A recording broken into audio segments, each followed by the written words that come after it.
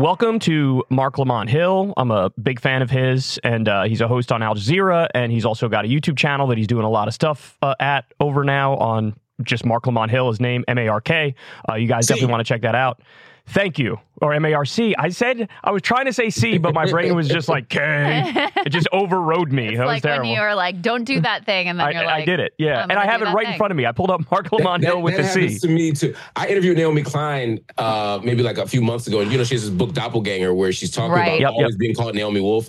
And I swear to God, after reading the book, prepping for the interview, I still said, joining me now is Naomi Wolf. She thought I was joking. She thought I was joking, so I kind of like faked it, but I totally screwed it up because I was thinking about it too hard. So we interviewed her too about the book, and I was so paranoid that I was going to do exactly the same thing, because you read this whole book about the confusion between the names, and then it just gets implanted in your head. And so I had big at the top of my screen, like Naomi Klein, not Wolf. So. Now that we're done making excuses for my idiocy, let's go ahead and jump into it here. So there's a lot of stuff I wanted to talk to you about. I guess let's start with this. You and Crystal are in a unique club of people who said true and accurate things and were employed in cable news. And there was a big scandal, I guess you can say, about, I don't know how many years ago it was now, but you were at the UN and you said from the river to the sea, and then that led to massive backlash from CNN. Reflect on that now, given that, we see what's going on in Gaza at the moment and what Israel is doing and how this has, catapulted to the number one issue in the country and the world. How do you feel about that whole chapter and what went down? I never was bitter about it, but I certainly was frustrated and hurt about it. And there's some vindication, now that the whole world is talking about this and people are seeing some of the things that I was talking about. When I gave the UN speech in 2018, it wasn't a particularly radical speech. Ironically, I was in Palestine and I flew back just to do this speech. And so on the plane, I don't usually write speeches, but I was like, you know what? I don't want to freestyle this one because I don't want to do anything controversial. I don't want any problems. So I wrote the speech, right? First and last time. And I used the Universal Declaration of Human Rights and I juxtaposed that to, what was going on in Israel and Palestine. And I thought it was pretty measured, although I obviously talked about Israeli apartheid. I didn't use the word apartheid in the speech, but I talked about what was going on. I talked about the differential systems, et cetera, et cetera, et cetera. And so at the end, when I said, we have to do what justice requires, and that's a free Palestine from the river to the sea, at the end of the speech, I got a standing applause. I got a standing ovation at the UN. I heard some whispers that Egypt was mad because I think I said something about what was happening. Egypt's, complicity as well a little bit at the Rafah border. But in general, I thought it went well. So when I got the note from CNN the next day, it was a little jarring, or the phone call. There's an organization called UN Watch, which is like a Zionist kind of watchdog organization that watches these speeches. So I saw on Twitter, it's given the world's most evil speech and all that stuff, but they say that like every day. So that didn't mean much. It wasn't until I got the call from CNN that things changed a bit. And then things just flipped upside down because suddenly people who had never heard the word river to the sea before were now acting like it was the most vile thing they'd ever heard. It was like people just went to these websites and these talking heads and they took, 5 seconds of information from Google and Wikipedia and decided that I had said this awful thing. And I knew that I hadn't. I knew both the intent, but also the history of the phrase river to the sea. But none of that mattered back then. No one seemed to care. So when you fast forward now and Rashida Tlaib is getting censured in Congress, largely for using that word. And I mean, the number of people who've been censured in Congress is like a handful, maybe 5 in America, right. And she's one of them, not pedophiles, not white supremacists, not active Klan leaders, and that's just like the current Congress. It's like there's so many people who could get censured and they won't. And including people who say that there are no Palestinian victims or innocents, and despite that, she is. And so now people are like, wait a minute, what's the big deal? And then when Netanyahu says that we're going to control everything from the Jordan River to the Mediterranean Sea, and, other Israeli leaders are echoing this, now suddenly there's a big gap between what people thought was going on and what they now believe is going on. And so I'm getting a lot of people saying to me, oh, that made sense what you said back then. Oh, they really screwed you over. And as more people get censured, more people get punished, more people get silenced, more people get fired, as they have over the last 5 years and even the last 2 years, I think you're seeing a lot more light bulbs go off, but you're also seeing a lot. People are getting more courageous as there are more people standing next to them. Yeah. Well, and the hypocrisy and the double standard has never been more clear. I mean, we literally just had a Republican congressman, Andy Ogles, kill them all. Say, I think we should kill them all. He was asked about kids too, by the way. With regard to Palestinian children. Yep. Literally, I mean, Nazi calling for extermination of Palestinian children, and the media barely covered it. No politicians are getting asked about it whatsoever.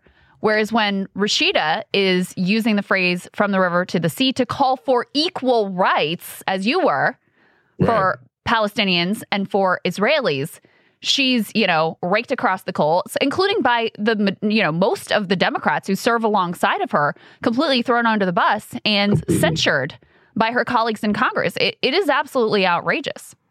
It really is. And it speaks to the fact that even now, the humanity of Palestinian people isn't legible to large, swaths of the American public. Certainly in the political world, they just don't care. I mean, 1%, and now a little bit more than 1% of the child population in Gaza has been killed since October 7th. I mean, there's no place in Europe where that could happen, where we wouldn't be outraged right now. If it were Israeli children, there's no way we'd be okay with this, right? And we shouldn't be okay with it if 1% of Israeli children or any percent of Israeli children were killed. But with Palestinian children, it's as if we have a different measure. This idea that Hamas is hiding among the people and that Hamas is, embedded so deeply everywhere that anybody could be Hamas and anybody could be a terrorist is bound up in a deeper and more dangerous, longstanding narrative of Arabs and brown people and Muslims as terrorists and anti-Semites until proven otherwise. And so because that's the logic and that's the language, even when you talk about Palestinian children, childhood is a space of innocence. Childhood is a space of protected status. But because we can't see Palestinian childhood, we can't see Palestinian innocence, it's very easy to turn a blind eye or a deaf ear, forget those ableist terms, but it's very easy to ignore when you hear that children are dying, or that young people are dying, or that 2 mothers every hour are dying, or that 2/3 of the Palestinian population who've been killed in Gaza since October 7th have been women and children. It boggles the mind that these numbers aren't sparking more outrage. They're sparking increasing outrage. But again, somebody's saying kill them all, as you pointed out, Crystal. I mean, that only flies when it's Black and brown people. Mm-hmm. Absolutely. I mean, they let the mask slip a little at the beginning of the Ukraine war when they're like, I can't believe these blonde-haired, blue-eyed people are getting killed. Yes. It's like, well, we should be outraged about that, but why is it making a difference to you right now that they're blonde-haired, blue-eyed Europeans and somehow that hits different? And of course, we know the truth of that. Do you still use the phrase from the river to the sea? Because I know at the time you were pressured into making a sort of apology. I think you published an op-ed about it, saying that you were deeply sorry for words that clearly caused confusion, anger, fear, and other forms of harm. So do you still use from the river to the sea? How do you feel about that phrase now? That's a great question. That's a really great question. You should be on cable news. She's too good for that. Indeed.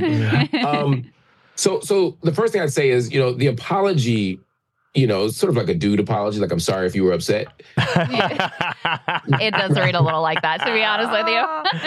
Yeah. I love that. And that was sort of the intent, because I wasn't apologizing for the phrase, because the phrase is not anti-Semitic, and I wasn't trying to compromise the moral high ground by acting as if the use of the phrase somehow cheapened my argument or undermined the spirit of it. If I could do it again, I probably wouldn't even give the apology, because I don't believe that the bulk of the people expressing outrage were operating in good faith. Yeah. If I say a term and it hurts you, it almost doesn't matter whether or not my intent becomes less important if I know I've done harm. And so what I spoke out at that moment is what my point was, like, look, I gave a speech at the UN, and the only thing we're talking about are these last 8 words. That defeats the purpose of the speech.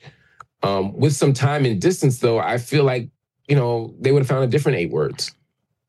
They would have just found something else. That's right. So they say Free Palestine is anti-Semitic now, Mark. I've seen. That's right. I saw an article the other day where they say, "Oh, anti-Semitic graffiti put on this bridge or whatever," and then you click into it and it says Free Palestine and end U.S. support for genocide, and they called that anti-Semitic. Or describing someone's political ideology as a Zionist is now apparently anti-Semitic, which that one's a little puzzling.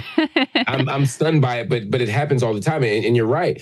So I think I would not give people in the political realm as much. I wouldn't be as generous in my interpretation of their behavior. But my point was also more for the people who follow those political leaders and who listen to those voices, who are now convinced that I said something anti-Semitic and therefore couldn't hear me. They couldn't hear the argument I was making because they thought that I was calling for Judenrein, which was not at all what I was doing. And so, that's why I kind of made the apology. And honestly, I didn't use the word river to the sea for a very long time. And I generally still don't use it just because it becomes a distraction. But I absolutely defend people's right to say it. I don't think it's an anti-Semitic phrase. I think it was absurd that Rashida Tlaib was censured for it, that other people are as well. So much of the spectacle that happened with the presidents of MIT, Harvard, and Princeton, that was the subtext, right? Is that people are calling for genocide, what they meant was that people were saying Free Palestine from the river to the sea. And so I was very clear in saying, no, there's nothing wrong with that. People have a right to say that. And the fact that the Likud party not only had it in its platform in 1977, but continues to say that they want to control everything from the river to the sea, suggests that it's far more of a complex, nuanced phrase, and certainly not the exclusive target of Hamas, nor of Palestinians more broadly. And frankly, when I hear river to the sea, and it is genocidal, it's typically coming from Zionists. Yeah. So let me ask you, because when I hear that in the context of the U.S. or in the context of somebody like Rashida Tlaib saying from the river to the sea, what I hear is a call for liberation and freedom and independence and sovereignty and a one-state democratic solution in the region with equal rights for all. And I think that's usually when you hear activists say from the river to the sea, that's more or less what they're referring to. I'll concede that if you take some Hamas militant hardliner who says from the river to the sea, they mean like, no, we want all of this and we do want to kick everybody else out of the region. But I think the context is the most important thing. And what annoys me is when people pretend like, no, there is no different context there and the words mean the same thing and it's genocidal in both instances. Is that your perception as well when you hear an activist or when you hear Rashida Tlaib or when you hear any of a number of people who are well-meaning say from the river to the sea? Yeah, I mean, I think some people are one-staters. I think you're right about that. And they mean literally a single liberated Palestine from the river to the sea that is inclusive of everyone, a single democratic secular state, one person, one vote, or a single binational state. But either way, everybody stays. And that's one vision of river to the sea. Other people like myself, and I happen to be a one-stater at a certain philosophical level, but ultimately, I believe that's up to the people who live there. Yeah. And so for me, liberation, freedom, justice could look multiple ways, but it has to be everywhere. Part of the problem, so when I say river to the sea, I'm simply saying in all the areas in historic Palestine, we need liberation. And the reason why it's important to stress that is because oftentimes when you talk about apartheid, people say, well, 1.6 million Arabs can vote, and there are Arabs on the Knesset, and there are Arabs who can do this. And notice they don't say Palestinian. They say these Arabs can do this and that. And so they're only talking about Palestinian citizens of Israel. And so they'll point to the relative equality of Arabs or Palestinians inside of Israel as evidence that there's no apartheid. And of course, we know that that's not the case either, that there's all kinds of laws and rules and mechanisms that give priority status, heightened status, and enhanced rights or just protected rights to Jewish citizens, as opposed to people with other nationalities. Within the state, like Druze, like Arabs, etc. But we're saying, well, no, Israel has effective control over Gaza. It has. It always has. It didn't get rid of the troops. It redeployed the troops to the border. And there's been a long-standing military occupation since 1967. So there is effectively a one-state reality where Israel controls everything. And so the liberation can't just be to people who have Israeli passports. What about the people who have a Hawiyah? What about the people who live in Ramallah or Bethlehem? What about the people, who live in East Jerusalem? They also have rights and freedoms that we need to honor and that we need to enhance. And then, of course, there's the question of Gaza. And so for some people, River to the Sea doesn't necessarily mean a one-state solution. It simply means that whatever freedom talk we engage in, whatever liberation conversation we're having, it can't just be about people with Israeli passports, or it can't just be people in Gaza, or it can't just be people in the West Bank, or it can't exclude people around the diaspora who also want the right of return. And so I think that's right. And I think you're also right to point out the fact that, of course there are outliers. Of course there are people who, when they say river to the sea, what they mean is something different. But that isn't the dominant conversation. Even people who we may not agree ethically or morally with, and let me be clear, most people I know, when they say river to the sea, they just want justice and equality for everybody. They want a single one-state democratic reality. I think that's true. But I think there are other people who, even if they don't want that fundamentally, they accept that that's the reality. They don't think all of Israel, despite what Bill Maher's ridiculous monologue suggests, they don't think that everyone's going to pick up and leave, that there's going to be a bunch of U-Haul trucks in historic Palestine and all the Jewish people are going to leave. No one expects that. The question, though, is what does freedom look like? What does justice look like? And is it possible to have a freedom and a liberation project that doesn't diminish some of the things that Jewish citizens can do right now? The answer is no. But that's okay. You can't have if you are in a position of power and privilege, to create equality is going to make you lose some power and privilege. You shouldn't lose all of any of your freedom. You shouldn't be unliberated. You shouldn't be oppressed. But yeah, some things are going to change. Like maybe the national language won't just be one language, right? Maybe the signs will continue to be in multiple languages, right? Maybe self-determination is a national right, not just of the Jewish people, but of everybody. These aren't diminished rights for you. These are just forms of equality and justice that we have to look to. Yeah. And I don't think you could argue that the status quo is really serving Jewish Israelis either.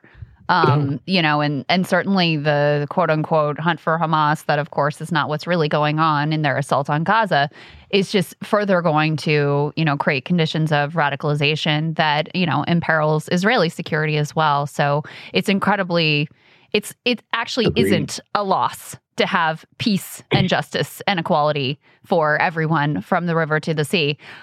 You recently had a very interesting debate with Destiny, who's sort of favorite, sort of interesting. That's a great word. Interesting is a great word. Yeah, famous YouTube debate bro. What did you think about that? What were some of the moments that stood out for you? What did you think were the strongest? Because it's not just Destiny that you've debated. You do a lot of these debates and are very effective at it as well. Part of why we wanted to talk to you. What do you find are some of the consistent points that are made, and what do you find are some of the most challenging points for you to grapple with? I think that the two things, particularly I'm thinking about the Destiny conversation. I mean, one is international law can be vague. International law is a long-standing intellectual and legal and political structure that at times is intentionally vague, that at times gives people outs, even when they don't operate within our generally accepted principles. I'll give you an example. We were debating about UN Resolution 242.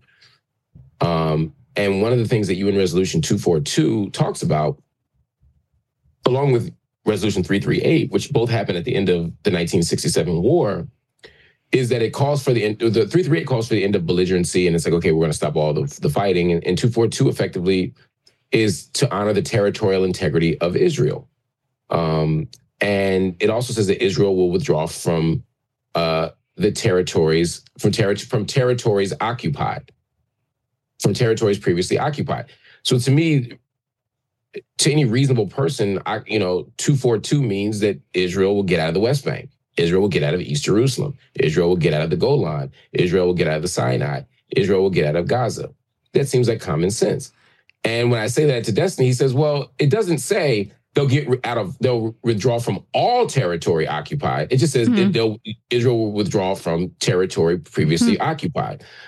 I mean, I think he's wrong. I think that undermines the spirit of the law. And the whole point here was to honor the territorial integrity of Israel, but Israel needs to have established boundaries, established borders, which it still doesn't have declared borders. So I think I'm right, and I think the international community agrees with me. But international law or law in general, it's not just international law, there's always room to argue. And if you know a lawyer, you know that, they'll argue. Oh, yeah. And they'll debate, and that's the job, right? To produce doubt or to provide intellectual openings or holes. And so when I'm debating people about international law, they can always kind of quibble over those kinds of things. And now I'm speaking specifically to good faith arguments. The problem is that those good faith arguments, where I think they're just wrong, and sometimes they're not good faith, are mixed in with a lot of terrible bad faith arguments where people just barrage you. And I'm not speaking to Destiny in particular. Actually, I'm not speaking about Destiny in this case. I think Destiny was sincere. I just think he was wrong on a lot of things. But there are a lot of people, for example, Alan Dershowitz, who you'll debate, or I just Rabbi Shmuley. Rabbi Shmuley, thank you. Rabbi Shmuley, I watched the Rabbi Shmuley debate with Finkelstein. With Finkelstein the other day, and it was one of the most pejorative and grotesque. It was so bad, even Piers Morgan had to go on Twitter afterward and be like, "Yo, Shmuley, you're a real you were out of line." Right. Mark, we actually, I pulled a portion of that debate for you to react to. So, Control Room, if you guys could go ahead and play a bit of the Finkelstein-Shmuley debate with Piers Morgan, and we'll get Mark's reaction on the other side. Norman Finkelstein gave I thought, a pretty measured argument in response to my first question. You've gone ad hominem immediately and attacked the man, not the issue, and not the question that I asked you, which is to respond to what he was saying, which is a growing feeling around the world, by the way, that Israel is now committing, as he put it, as the court said, a plausible genocide. I don't happen to think it is genocide they're doing, but what I do think is happening is that there is a shameful number of innocent women and children being slaughtered on a daily basis, and I don't see what the end game is other than the obliteration of most of Gaza and many people living there. So to answer that point, so let me answer your question directly. First of all, when you quote President Lula of Brazil, he is a criminal who served in jail for corruption. He has zero credibility. He also knows nothing about history. 10,000 Jews were gassed a day for 4 years after the Wannsee Conference in January 1942. To compare that to Gaza is an abomination. Secondly, Norman Finkelstein is a liar. The International Court of Justice specifically said that Israel is not committing a genocide. So when you tell me, why do I go after ad hominem? I'm questioning his academic credentials. He just lied on international TV. South Africa sued to get the ICJ to declare that Israel's committing a genocide, and they said they're not committing a genocide, and they said they would not stop the Israeli offensive. That is a straight-out lie and fabrication. All right, well, if you're going to call... if you're going to call him a liar, amongst other things you've called him, I'm going to go back to Norman Finkelstein and get him to respond to that. Would you like me to respond now? Yes, please, yeah. I think it's only reasonable you should, yeah. Well, I'm not sure what was the purpose to inviting either me or Mr. Shmuley to this program, because obviously we are on two entirely different wavelengths. Mr. Shmuley is in the business, which is not surprising, of character assassination. He's in the business of libel. That's his job, because where he have to confront the facts, he would be in a very difficult situation. So there you go, Mark. And it's incredible. I mean, Piers opens up by being like, you're just doing a bunch of ad hominem attacks. And Shmuley is like, here's some more lies and ad hominem attacks for you on top of the previous ones. Yes, it was remarkable. It's to the point that he doesn't even realize that he's doing it, right? It's just all he's got. It's all he's got. And so, I mean, there's a way that you could say that if person X makes a claim and person X is the sole source of evidence for that claim and person X can be proven a liar, then we can dismiss their claims, right? That's fine, right? But that's not what Shmuley's doing. He's saying, okay, well, Lula said X, and Lula's a liar, so we don't have to account for what he's stating, even if it has been substantiated by a million other people. And it's fascinating. Suddenly, a criminal conviction is, I mean, Itamar Ben-Gvir, Benjamin Netanyahu. I mean, there's no shortage of either alleged or convicted criminality throughout the Israeli prime ministry, the cabinet, the Knesset, all of it. But that aside, he just continued to just beat up on Norm Finkelstein. He brought up his parents. He basically implied that Finkelstein was a Holocaust denier. Oh, he didn't imply it. He said it outright. He said he was a Holocaust denier. Yeah. And Finkelstein has very clearly and unequivocally said that he doesn't deny the Holocaust, as if that needs to be said. He lost much of his family in the Holocaust. His parents are Holocaust survivors. Yes. He is a scholar of the Holocaust. So to call him a Holocaust denier is absolutely insane. It's complete bad faith. But again, it's this sleight of hand where there's somebody who's a historian who might be a Holocaust denier. And Finkelstein may say, okay, well, this person is wrong on this issue of Holocaust denier, but they're otherwise a solid historian and they have a right to make their claims, even if I disagree with them. And the wrongness of their claim will be spotlighted if we don't close the conversation, but open it up. It's actually very much a right-wing argument in certain ways. And by that, somehow that makes him the Holocaust denier. It's so immature and ridiculous. It's like he who smelt the Delta. He's basically saying, if you said the word Holocaust denier, so therefore you must be one. And it's like, this is dumb. But beyond that, he also does something. He does the very thing that he accuses Finkelstein of doing. He's lying on international television. Somehow, this narrative, and he's not the first person to say this, the narrative has become that the ICJ, the International Court of Justice, said that Israel was not committing genocide. That is not what the International Court of Justice said. And Finkelstein pushed back. I only wish that Finkelstein moves at a certain pace, and he's going to move at that pace no matter what. Yeah. And he's going to be very disciplined and poised and establish his arguments. I respect it and I admire it. In that moment, I wish Shmuley would have just been told, where did the court say that? Where in the determination, where in the decision did they say that? What they said was that it was plausible that genocide was happening. The purpose of that hearing, as you all know, was to decide upon emergency measures. And what the court decided was, it's true, they could have gone further and called for a full ceasefire. And there are multiple reasons why they may have not. One of which might be that because of Hamas's standing with the court, which is different than Israel's, they felt like from a juridical perspective, they might be telling Israel to cease all military activity, but didn't have the power to tell Hamas that, which could create an imbalance in terms of the realities on the ground. Now, we know Israel wasn't going to listen either way, but that might be the court's decision. But that's one potential reason. But what we know for sure is no speculation, no hypotheticals needed. The court did not say Israel is not committing genocide. They said that it was plausible that they were. They read statements from the Israeli leadership, various forms of leadership, talking about the incitement to genocide, and the very things they told them to do to prevent genocide were the things that are listed in all international law that meet the textbook definition of genocide. It would be as if I were to say, Crystal, you're in court. You're accused of bank robbery. Here's your prelim hearing. I'm not saying you're convicted of bank robbery. I'm just saying I can't dismiss the case because it's plausible that you did, because we have a mask and we have videotape. And here's you with the bank robbery, with the spoils of the bank robbery on the table. Now, I'm not saying you committed. I can't say you did it because you deserve a full investigation. But what I'm going to say is, in the meantime, Crystal, don't go to any banks. Don't wear any ski masks. Don't go up to the teller. Don't ask for any money. Right? Effectively, I'm saying stop robbing banks till you get your hearing.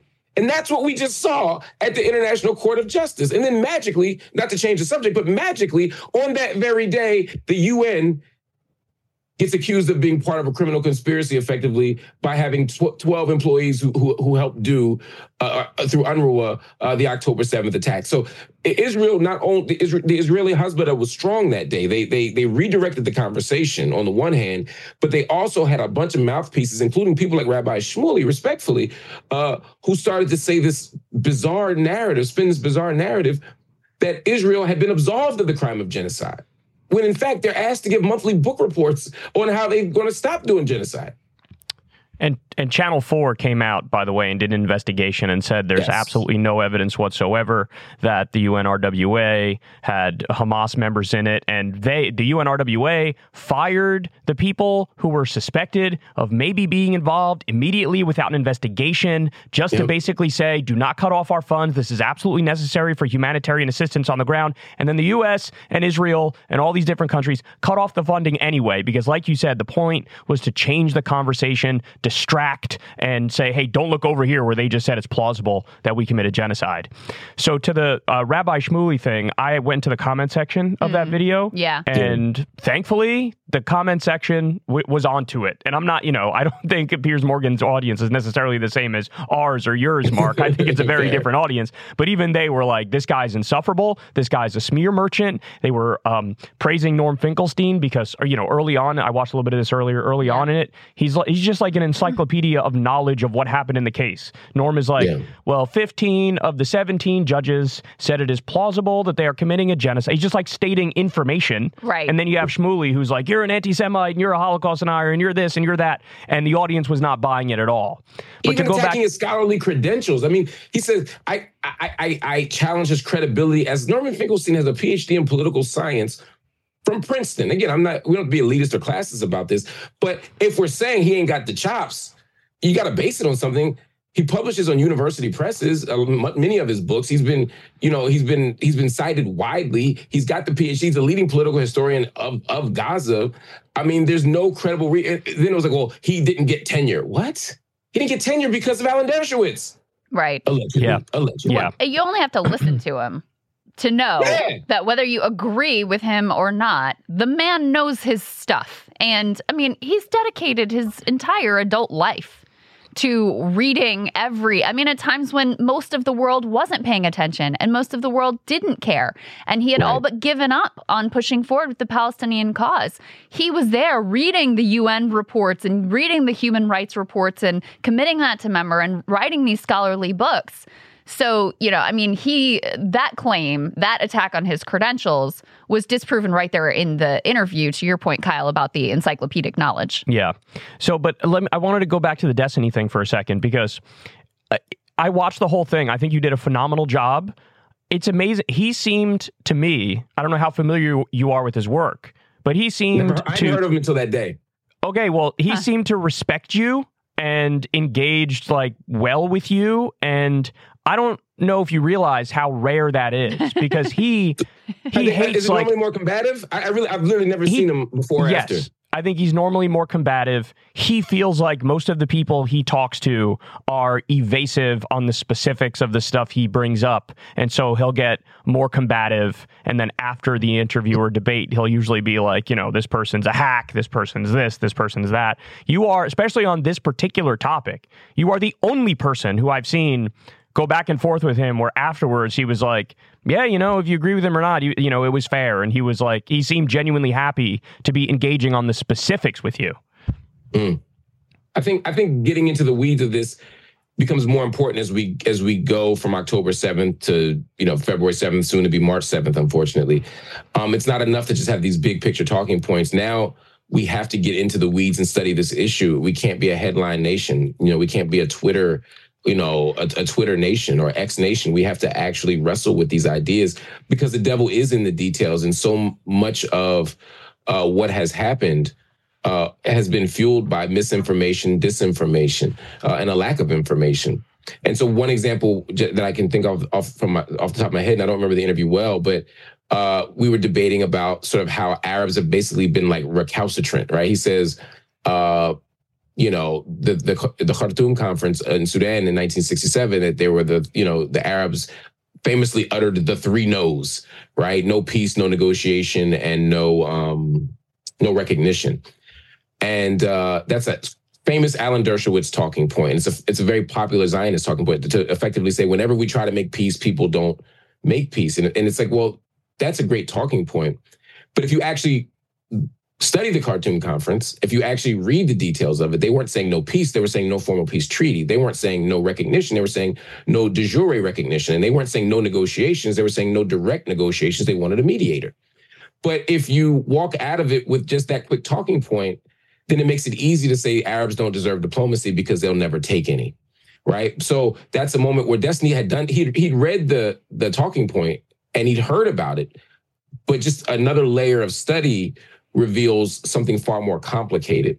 And that's what we have to do. And I find that if you engage people at the level of nuance and depth, rather than just arguing ideology back and forth, because at the end of the day, I may not convince you, if you're a Zionist, of a different ideology, right? But I can show you that thing you said in history isn't true. And if we can do that, if we can pull out the white papers, if we can pull out, the investigations of the British from throughout the 20th century, that stuff's not a small thing, because it proves a overarching point, which is that Palestinian resistance has not been because they hate Jews. Palestinian resistance has been they hate dispossession. They hate land theft. They hate ethnic cleansing. And I think he was excited to be able to actually talk about the stuff that he read with depth and nuance. And I appreciate that. Now, it doesn't always work out that way. Because again, he's operating in good faith, I think, even if I think he's wrong. But, some of these debates you see, and I have a few on my YouTube channel, and there are others that other people engage in all the time, where people aren't operating in good faith. Whether they've read the stuff or not doesn't matter, because they're ultimately going to spin a very particular narrative, which is simply untrue. Even in like the early 2000s, when we were close to some sort of negotiated settlement, I think there were many officials who are leaders on the Israeli side who said, effectively, we're giving the Palestinians less than a state, even assuming everything went through. Yeah. And then you also have, Norm Finkelstein brings up this point. I think it's a phenomenal point. Every other year at the UN, they have a direct vote on a peaceful settlement to the Palestine question. And every year, like every country except the United States and Israel and maybe a handful of others says, yeah, let's do, a two-state solution along the 1967 border. So this idea that you have Palestinians or Arabs more generally who in no way, shape, or form are interested in peace, I actually think a relatively simple cursory reading of the history kind of dispels that notion very quickly. Don't you agree with that?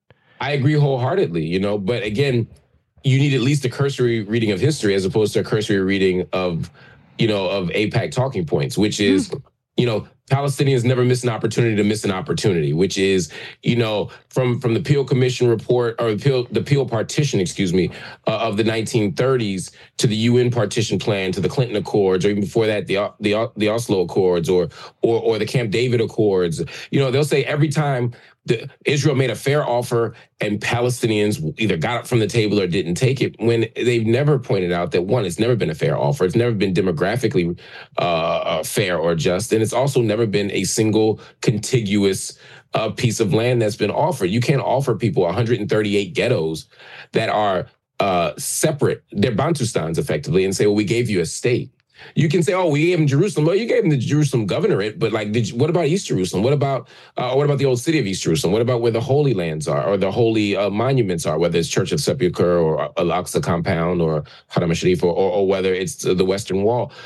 These things are never as simple as they're portrayed to be. It's never been that they said, okay, here's Jerusalem, here's the West Bank, or East Jerusalem, here's the West Bank, here's Gaza, here's the Golan, here's the Sinai, here's contiguous land, here's potable water. Here is a secure border with your military, not Israeli military. Here you go. No, every vision, even the most generous and ambitious negotiations from Israelis have always had Palestinians in Bantustans, have had them separate, and have had them under the thumb of Israeli security. I mean, even in Gaza, which is supposed to be the case par excellence of Israeli generosity and Palestinian barbarism, is what? That we left the greenhouses, we relocated all the Israeli settlers, and we gave them Gaza, and they could have chosen paradise, and instead they chose Hamas. We hear that as an AIPAC talking point. Interestingly enough, also a Hillary Clinton speech bite from when she ran for president. And in both cases, it's untrue. Again, Israel continues to determine the future of Gaza. Palestinians have never had a moment of self-determination. And if you say Gaza was the chance at Palestinian self-rule, where's the airport? Right? I mean, what country doesn't have an airport? And not just doesn't have one, isn't permitted to have one. What country has someone else control the population registry or the aeromagnetic sphere or or has other countries bordered by land, air, and sea? Well, they'll say, oh, well, Edith's crossing is for us. I mean, it's our country. They can go through Rafah and Egypt controls it, but that's also not true. Because if I'm a Palestinian in Gaza and I want to leave or more importantly, enter Gaza through the Rafah border, that security, which is done by Egypt ostensibly, is coordinated with who? Israel, which has nothing to do with the Rafah border. So again, it's not true, and it's never been true. Well, and I think particularly challenging to those narratives right now isn't just the illumination around the historical record, but the current statements and actions coming out of this government. I mean, how are you going to say, Israelis have always wanted peace when Netanyahu is insistent day after day? I blocked the state. I blocked the state. Mm-hmm. You're right. I, for decades, have been the primary opponent to a two-state solution. Now, that's not really fair because he's trying to take credit for what many had a hand in. Right. But they just, in the Knesset, overwhelmingly passed a resolution against recognition of a Palestinian state. And then, of course, you add that to the daily scenes of horror that are coming out. And it's part of why I think that right now people are, this has awakened something in many people who are just horrified by what they see day in and day out. They can't believe how complicit our country is. They can't believe the way that Joe Biden, day after day, week after week, month after month, continues with unconditional support, diplomatic cover, shipping and expediting the weapons, all while, leaking a little bit of hand-wringing to some favored reporters behind the scenes. And so there is a moment right now where people are trying to understand what the hell's going on. I think it's why these engagements are actually important right now, because for the first time in a while, people are actually listening and they want to know, and they're open to the idea that perhaps what they had been fed on this conflict is not true. I do want to ask you, though, the Rabbi Shmuley realm or genre of Zionist debaters, do you think that there's anything that's gained from engaging with those type of folks? I mean, Finkelstein, we play in that clip, he's like, I don't know why we're doing this, basically. Right. Do you feel the same, or do you feel like even with that, there's something learned because, as Kyle was pointing out, the comment section kind of saw through the whole shtick that he was trying to throw? I'm an educator first. In addition to my YouTube channel, I'm a professor. I'm a professor at CUNY Graduate Center now. Before that, I was at Temple and other places. And I don't ever think about political debates, whether it's traditional cable news, like when I would debate Bill O'Reilly, or on YouTube, as being about my interlocutor. Never in the history of a debate, especially a TV debate, has somebody said, and Crystal, you've debated the best of them. You're among the best. Kyle, you're brilliant. You debate people. I'm sure between you two brilliant people in all of your career, you've never had somebody go in the middle of a televised debate. Oh, shit. You know what? You're right. I'm sorry. You win. Right? It just doesn't happen, right? It's never for the other person. That's the performance. For me, it's about modeling something for the people watching it.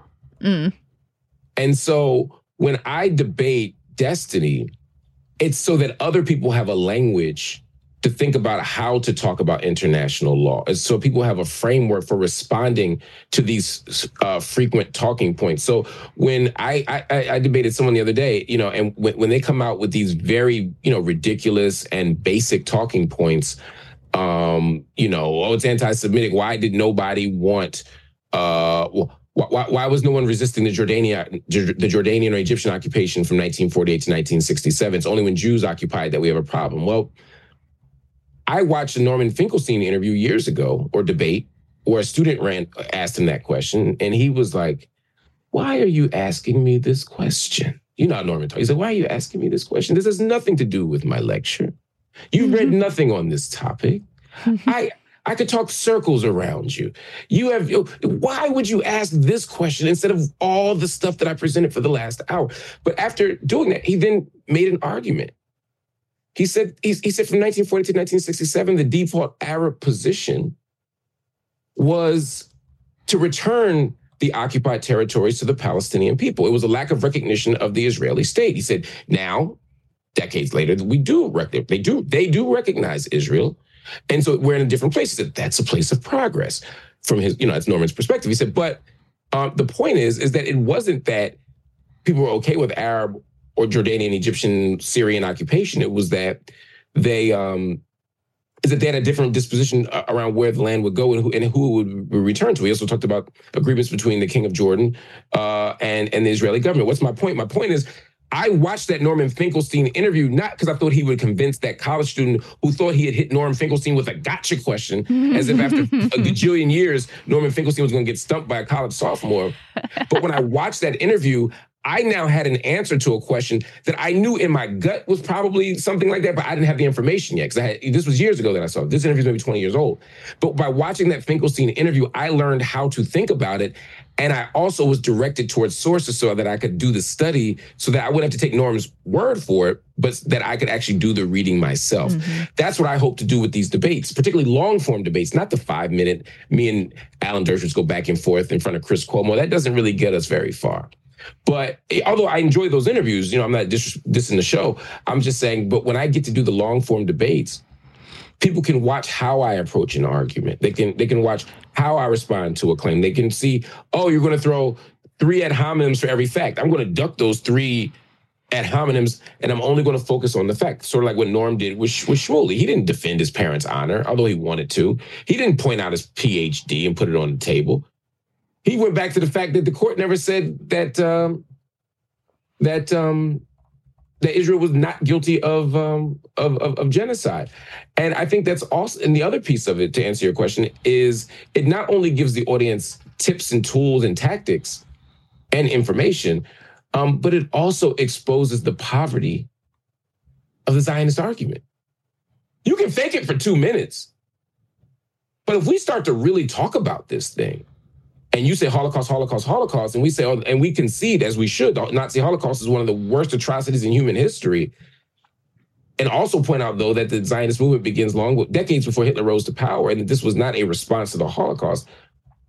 That changes the audience's disposition, because the average person thinks that Israel was formed in response to the Holocaust. So if we stretch that out over time, you can't just keep hitting the talking points. You can't just keep hitting easy answers to complex questions. And so all that to say, yes, I think those conversations are very valuable, but they have to be had on the right terms with the right people.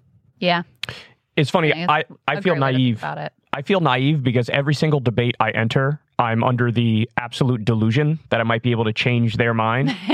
And I'm also operating from the perspective that if they make a really good point, I'll be like, damn, that's a good point. I didn't think of that. But apparently I'm the only one who goes in with no agenda to any sort of debate. You're wise. I mean, there's something very pure. I was gonna say there's a beauty in that. It's like when my infant will believe in Santa Claus or something, Yeah, it's very childish. I'm showing up like, hey guys, let's have a great exchange of ideas. And they're like, but it's principled. I mean, there's a way that I do too, right? I still want to convince the person. There's in the heat of the moment, I'm still like, but come on, man, read this. Yeah. Do you see that? It seemed like that. It came across like that watching you and Destiny, that you were like, let me explain this, where he might actually be like, you know what, that's a good point. Yeah. But you know what, to be honest with you, let me give you an example, though. I do think Piers Morgan has been moved over the course of this conflict. Oh, yeah. Not that he's where we are, but from the beginning, the stance he was taking to now, for him to be like taking Norm Finkelstein's side in that debate.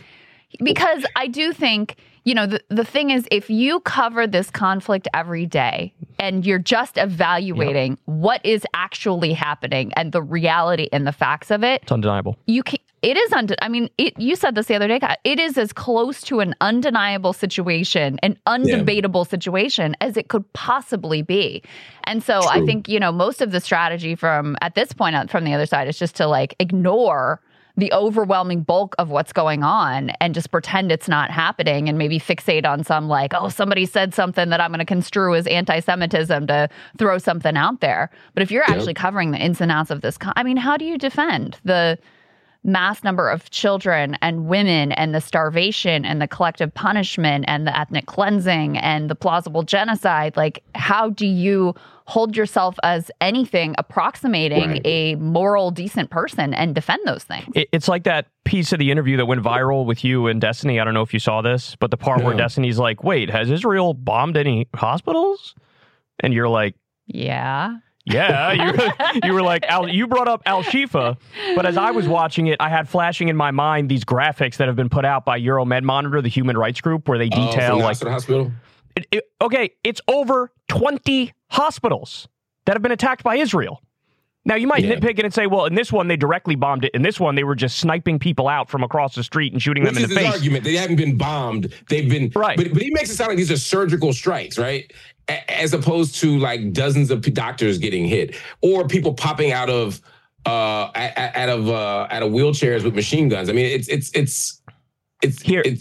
Yeah. I just want to give everybody the specifics so we're clear. Euromed Monitor, the human rights group, not Kyle Kalinske speaking, them speaking. This came out. This was day 120. So this was maybe a couple weeks ago. Yeah, 17 days ago.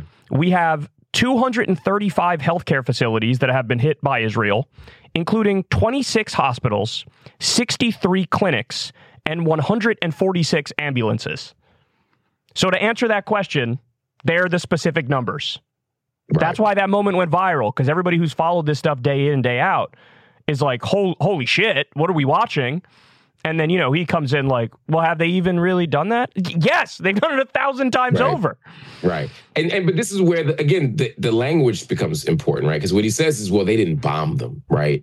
They invaded them and they took out the bad guys. And occasionally to make an omelet, you got to break a few eggs. And so, and that's the answer to Crystal's question as well, right? Unfortunately, it's an unsettling answer. It's a ridiculous answer. But the answer is they defend it by saying, a bunch of kids are getting killed because, one, a lot of those kids aren't really kids. They're terrorists, which is the same argument we made in Afghanistan, the same argument we made in Yemen, right? Because they say, well, if you're a certain age, you're probably a fighter, or you're going to be a fighter. You've been trained to fight. You're military age, you're Hamas age. Therefore, you're 14 going on your way to school. Doesn't matter. We just killed another Hamas agent, right?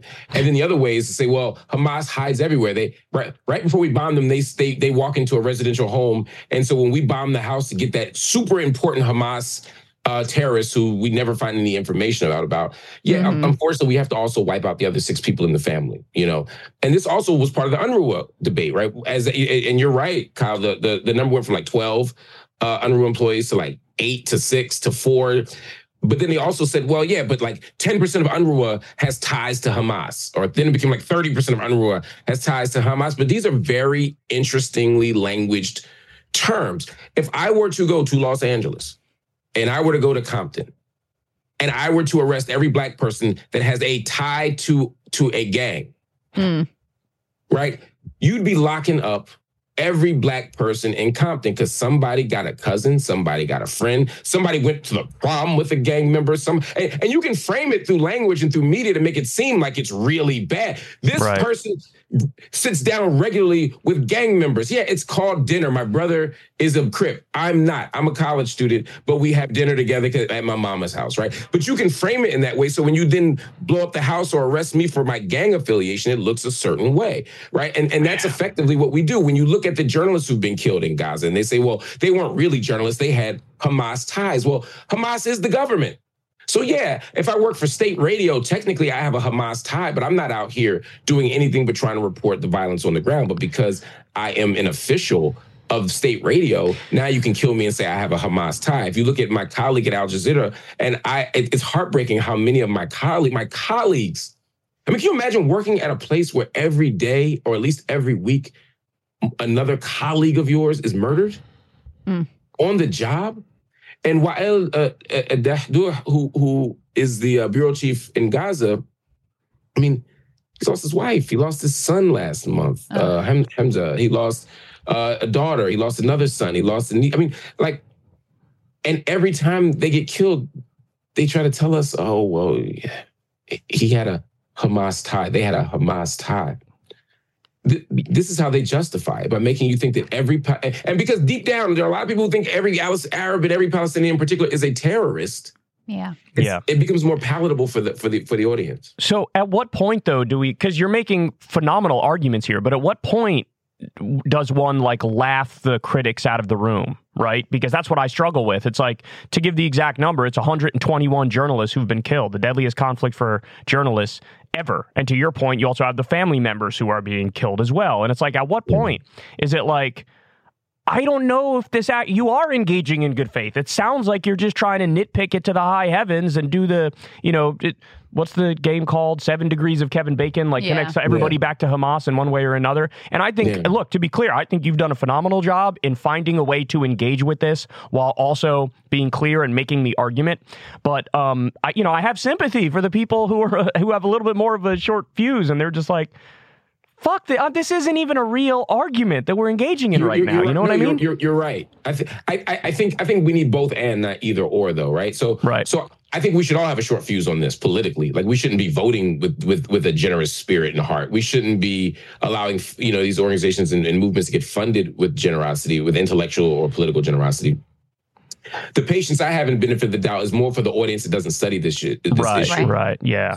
So that because they don't have all these details. They just know a bunch of people are dying and somebody's telling you it's unfair and somebody else is telling you it's necessary because of these crazy terrorists. Right. And so I'm trying to always feed the audience that stuff. At the same time, I have absolutely no critique of people who are like, screw that. This is an obvious genocide. It's literally, if you were making a textbook on genocide, this would be the example you would give. Yeah.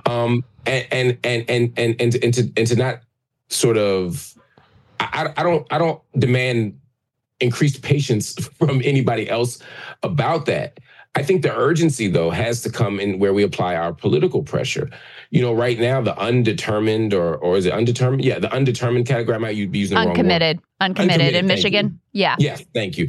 The uncommitted movement in Michigan is an important one for that reason, because they're saying, look, there's still time, Joe Biden, which I think is also its own political tactic, but there's still time, Joe Biden, but you got to do something. We're not committing to you until you have committed to this issue. Don't even come to Michigan. How the hell are you going to come to Michigan of all places? And you damn sure ain't coming to Dearborn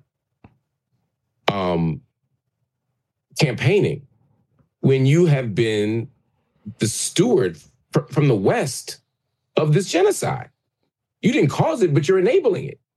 Yeah. And so I think that we can't give benefit of the doubt. Because even it's just untenable. We have to say with urgency, this is a genocide. You damn well know it's a genocide. Stop it. And if not, then we don't have our vote.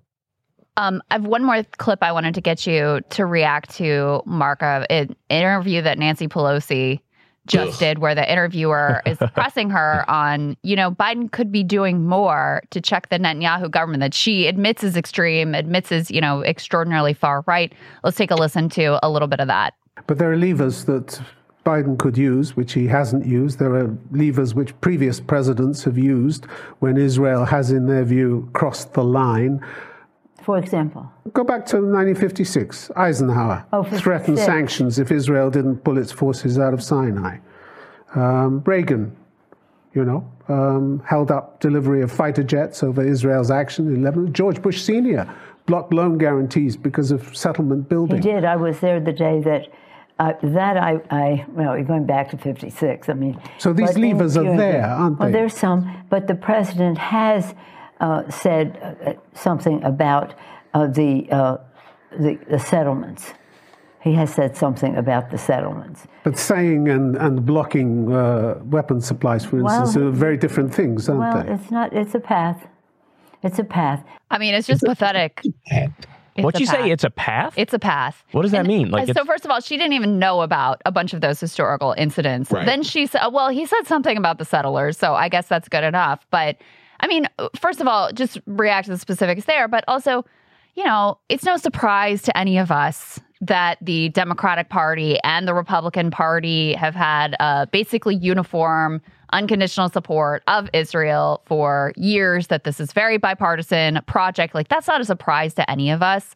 But are you surprised by how far Biden has been willing to go for Israel, including potentially sacrificing his own re-election prospects here? I remember when Barack Obama was running for president, and I had some doubt, even that he could win, right, at some point. And somebody asked me, why? I said, well, white men are undefeated. They're 43-0 in this thing. Evidence is on their side. I think that's the Biden approach right now, is supporting Israel. No president has lost the presidency by supporting Israel, right? Now, they all support Israel, so I'm not saying you support Israel, you win either. But what I'm saying is that no one has opposed Israel in a substantive way and won. The closest person was Bernie, and that Bernie's no progressive warrior on this issue by any stretch. But even Bernie's saying that, withholding funding to Israel until it meets basic human rights standards when he ran for president, that dog didn't hunt, for a lot of voters. And so there's a way that Biden, despite the fact that it looks ridiculous and history is changing in the same way that eventually white men weren't undefeated anymore, where Biden may find for the first time since Eisenhower, he may find himself in a situation where the tenor on Israel has changed enough that you can make a different move, and maybe even that you have to make a different move. Now, I'm not saying he has to be anti-Zionist to win the presidency. I don't think that wins an American imperial project. But at the very least, he has to have something to say about this genocide. He has to have some significant pushback. I mean, George H.W. Bush was far more heroic, honestly, probably than any president in the last 30 years on this matter. It's been 30 years. My math is off. It's been oh my God, I'm old. Okay, so then, however long it's been, he's probably been among the better ones, sadly. And he froze settlements, just to your point. He conditioned loan guarantees on freezing settlements in the West Bank. Right, which is honestly as good as anything anybody's done. I mean, Obama's profile in courage was abstaining, right. When he was already on his way out, too. Right. Yep. And he still was like, nope, I'm still not, I'm not screwed up my legacy. No, I'm still abstaining. He did what the UK did yesterday, right? Mm-hmm. We'll let the US veto, we'll abstain, but, So there's a very interesting set of moves happening in the Pelosi clip that speak to this. One, like they're all doing, it's another talking point, like Bernie, where they keep talking about the extreme right-wing Netanyahu government. Right? That's the language that they use. And the reason why they use that language, one, is because it allows them to be opposing not Israel as such, but simply right-wing politics, which you can do as a Democrat. Mm-hmm. Right. So it just sounds like, we're just opposing right-wing governments. They would never say we oppose Israel as an ethno-state. Right. No. Yep. That's right. We don't oppose this ethno-state. We just oppose this right-wing. So when people are marching in Israel, when people are standing and blocking pathways in Tel Aviv, or they're in front of Netanyahu's house, or wherever, and they're challenging the government, and they're saying, he's crossed the line this time, trying to basically undermine the Supreme Court. He's trying to undermine the kind of reasonableness standards that undergird our legal apparatus. They can say all of that because it's a legible language, right? To a liberal democratic empire. So I can sit over here in the United States and say, yeah, I hate when presidents go too far to the right. Oh, I hate when presidents try to take over the Supreme Court. We got Trump. But the problem is that language suggests that Pelosi or Biden or Bernie, if Israel were to just move over to the center, if Netanyahu would just be allied with the Labor Party, you know what I mean? Or God forbid, joint list, which will never happen. But like, if he were to just align himself with some center or left-wing parties in Israel for his coalition, we could live with him as they have lived in since the 90s, right? It suggests that Israel is one democratic or one liberal prime minister away from being our normal ally again. Right. And it ignores the fact that even when you have that liberal ally, Gaza is still under siege. Yep. It's still a cage. The West Bank is subjected to the longest military occupation in modern history. The state of Israel itself has numerous laws that diminishes the rights and the status and the equality of Palestinian citizens of Israel, and then people around the diaspora remain refugees. All of those things are not the problem of extreme right-wing governments. They are problems of a state that offers citizenship and live in freedom and justice depending upon whether or not you are Jewish or not. And that is the fundamental problem that our country doesn't want to challenge or critique.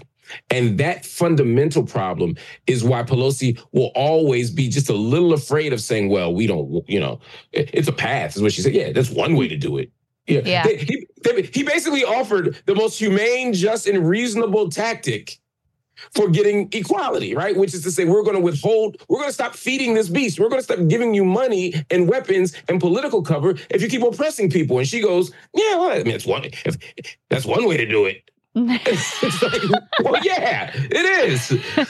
Well, to your point, she apparently was full of praise later in that interview for Israeli President Isaac Herzog, who was the one who famously said there are no uninvolved civilians in Gaza. These are the quote unquote liberals that we're supposed to be hoping come to power. We know that since, the 70s, the settlements have expanded, whatever party the prime minister has come through. I mean, this is a whole of nation project because it is the natural end result of an ethno-state.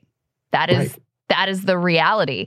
So, I mean, to watch her have to squirm like that is extraordinary and very revealing because also, the only thing that she can point to is the sanctions Biden put on 4 settlers.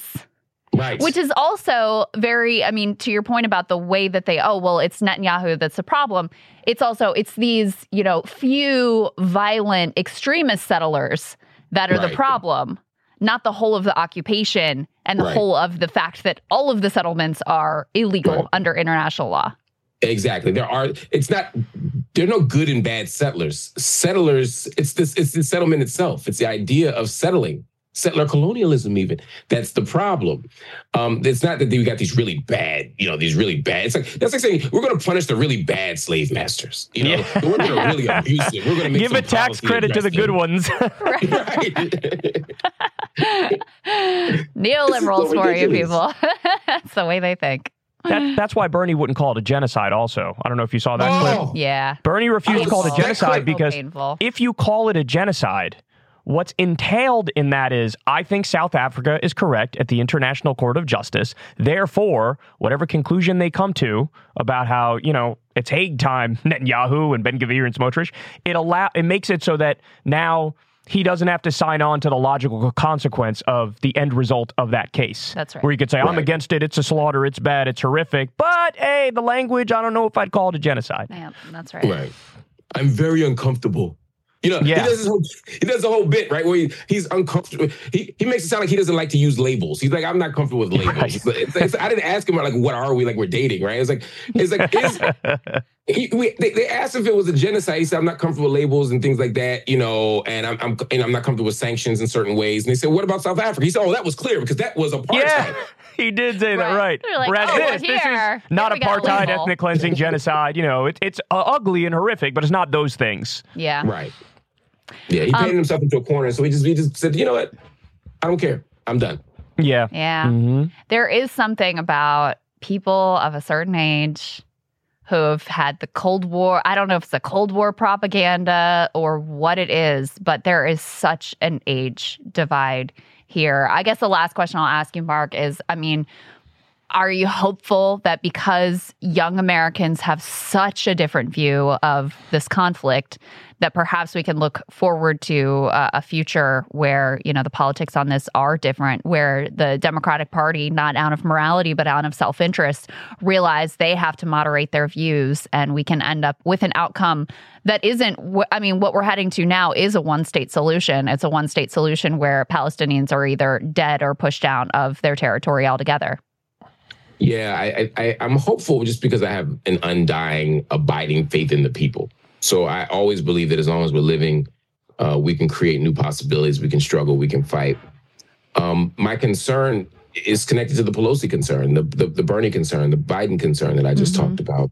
Mm-hmm. And that is that people are witnessing the brutality of the Israeli government. In the same way that they witnessed the brutality of the American police state under Ferguson in 2014 or George Floyd in 2020. But the problem is that we still see these as bugs rather than it's like featured. a few bad apples argument. Yes, exactly. That's exactly right. And it's like, these aren't bugs, these are features, right? Nation states are violent. Nation states create oppressed minorities. Nation states do these types of things. Ethno states create other types of things, as we see in Israel. But because it's being framed as reform worthy problems, that is to say, let's get rid of the right-wing government in Israel. Let's ceasefire. Okay, we ceasefire, cool. But now what? Do we go back to October 6th? Because October 6th was untenable. Gaza was literally unlivable by every human rights standard. That's right. On October 6th, before we ever got to October 7th, where now it's unthinkable. So, we can't integrate our way. We can't have police officers just move into our neighborhoods or learn to do line dances with us or, become black and all the problem or attach a body camera to their car and everything gets fixed. These are systemic structural problems. Our systems of racial capitalism and our legacy of settler colonialism create these problems that we deal with in the United States and Canada and Israel and Australia, et cetera, et cetera, et cetera. And until we wrestle with those things, we'll just be tinkering. We'll just be tinkering around the edges. And so, yes, I'm still hopeful that things will get better because this generation won't stand for 30,000 deaths in Gaza right now and it's almost 70,000 injured. They won't stand for what we're seeing with police officers beating us. But fundamentally, until we disrupt the logic that says that that nation states should be or have the right to give out citizenship or freedom based on your ethnic or national or religious or racial identity, until we get rid of that, and until we recognize, I think we do sort of accept that as a general principle, like everyone should be equal, except for Palestine, as I wrote my book with Mitchell Plitney, right? Except for Palestine. We have to figure out why we have that Palestinian exception and do it in a way that produces freedom, safety, dignity, self-determination, and justice for Jewish people, right? We can't ever leave our Jewish brothers and sisters behind, but their freedom and dignity, self-determination, justice, et cetera, can't come at the expense of Palestinians. And so that's a more nuanced, complicated conversation that can't be resolved with Democrat versus Republican electoral politics, because both wings of that bird still uphold racial capitalism. They still uphold the racial state. They still uphold settler colonialism. They still uphold ethno-nationalism. And so we won't get better by continuing to say, let's just move to the left or let's just move to the right. We're going to have to dismantle this whole system globally and come up with something that's more equitable. And until we do that, we're not going to get there. From your lips to God's ears. So, guys, everybody do me a big favor. Go to YouTube. Go to Marc Lamont Hill. Type that in. Mark with a C. Type that in. Coming subscribe. from Crystal with a K. By the way, congrats. You just crossed 100,000 subscribers recently. You're at 102,000 subscribers. Oh, that's a big milestone. Oh, man. Did you get your plaque? You're going to get a plaque for that, too. Am I going? People say that. I don't know if that was like an urban legend or something. No, it's true. But you know what? You might have to go in on the back end of your YouTube channel and like click something to accept it. It's something like that. At least it was when I got looking. Mine. Yeah, but congratulations, man. I think you're doing phenomenal work. Everybody go subscribe to him. And thanks for joining us. We appreciate it. Yeah, great to see you, Mark. Thank you. Good, great to see both of you. Let's talk soon. All right, so that was Marc Lamont Hill. So I typed in his name to YouTube, to the search bar. One of the first thing that comes up 4 weeks ago, he debated a, quote, ultra-Zionist. Oh, I watched some of that. Oh, did you? Yeah. I didn't see that one yet. Yeah. But it's got a lot of views. It's got over 140,000 views. Mm-hmm. I mean, he's just good. I learned that from watching him with Destiny. I learned that he's very good at, he has like a calm demeanor, and he's got a lot of attention to detail. So he's good at sort of, somebody throws a question at him or makes a debate point, he's good at sort of dissecting it and sounding reasonable. Yeah. Whereas not everybody can do that, He knows the history extremely well. Very well. And has thought through, what are the talking points on the other side, and so knows how to handle them and has a lot of confidence, which I think is part of what leads to that calm demeanor. If you feel like really solid in where you stand and what you're going to be able to bring to the other side. That debate that you're talking about, he had put out a video that was like 5 myths about the Israel-Palestine conflict or something like that, that this Zionist group had responded to. And so then he reached out to them and said, hey, let's talk about it. Let's debate it. And that was the genesis of that debate, which, like I said, I just started watching, but so far is really, really good and really interesting. He does an excellent job. So I'm excited to see that he's joined the YouTube world. Definitely. I was just talking to him to try to get him on Breaking Points as well so he can get more attention to his channel because he definitely is one who deserves it. And the fact that he wants to engage in those debates is also a good thing. Fantastic. You know? Yes. Because that's rare. All right, guys. So that's the show. We love you all very much. Thank you, as always, for listening. Do yourself a favor if you haven't yet. Sign up for Crystal Kyle and Friends on Substack. It helps us out. We never talk to any advertisers or do any ad reads or any goofy stuff like that. So you guys fund this show from the bottom up. We deeply appreciate it. We love you, and we'll talk to you next week.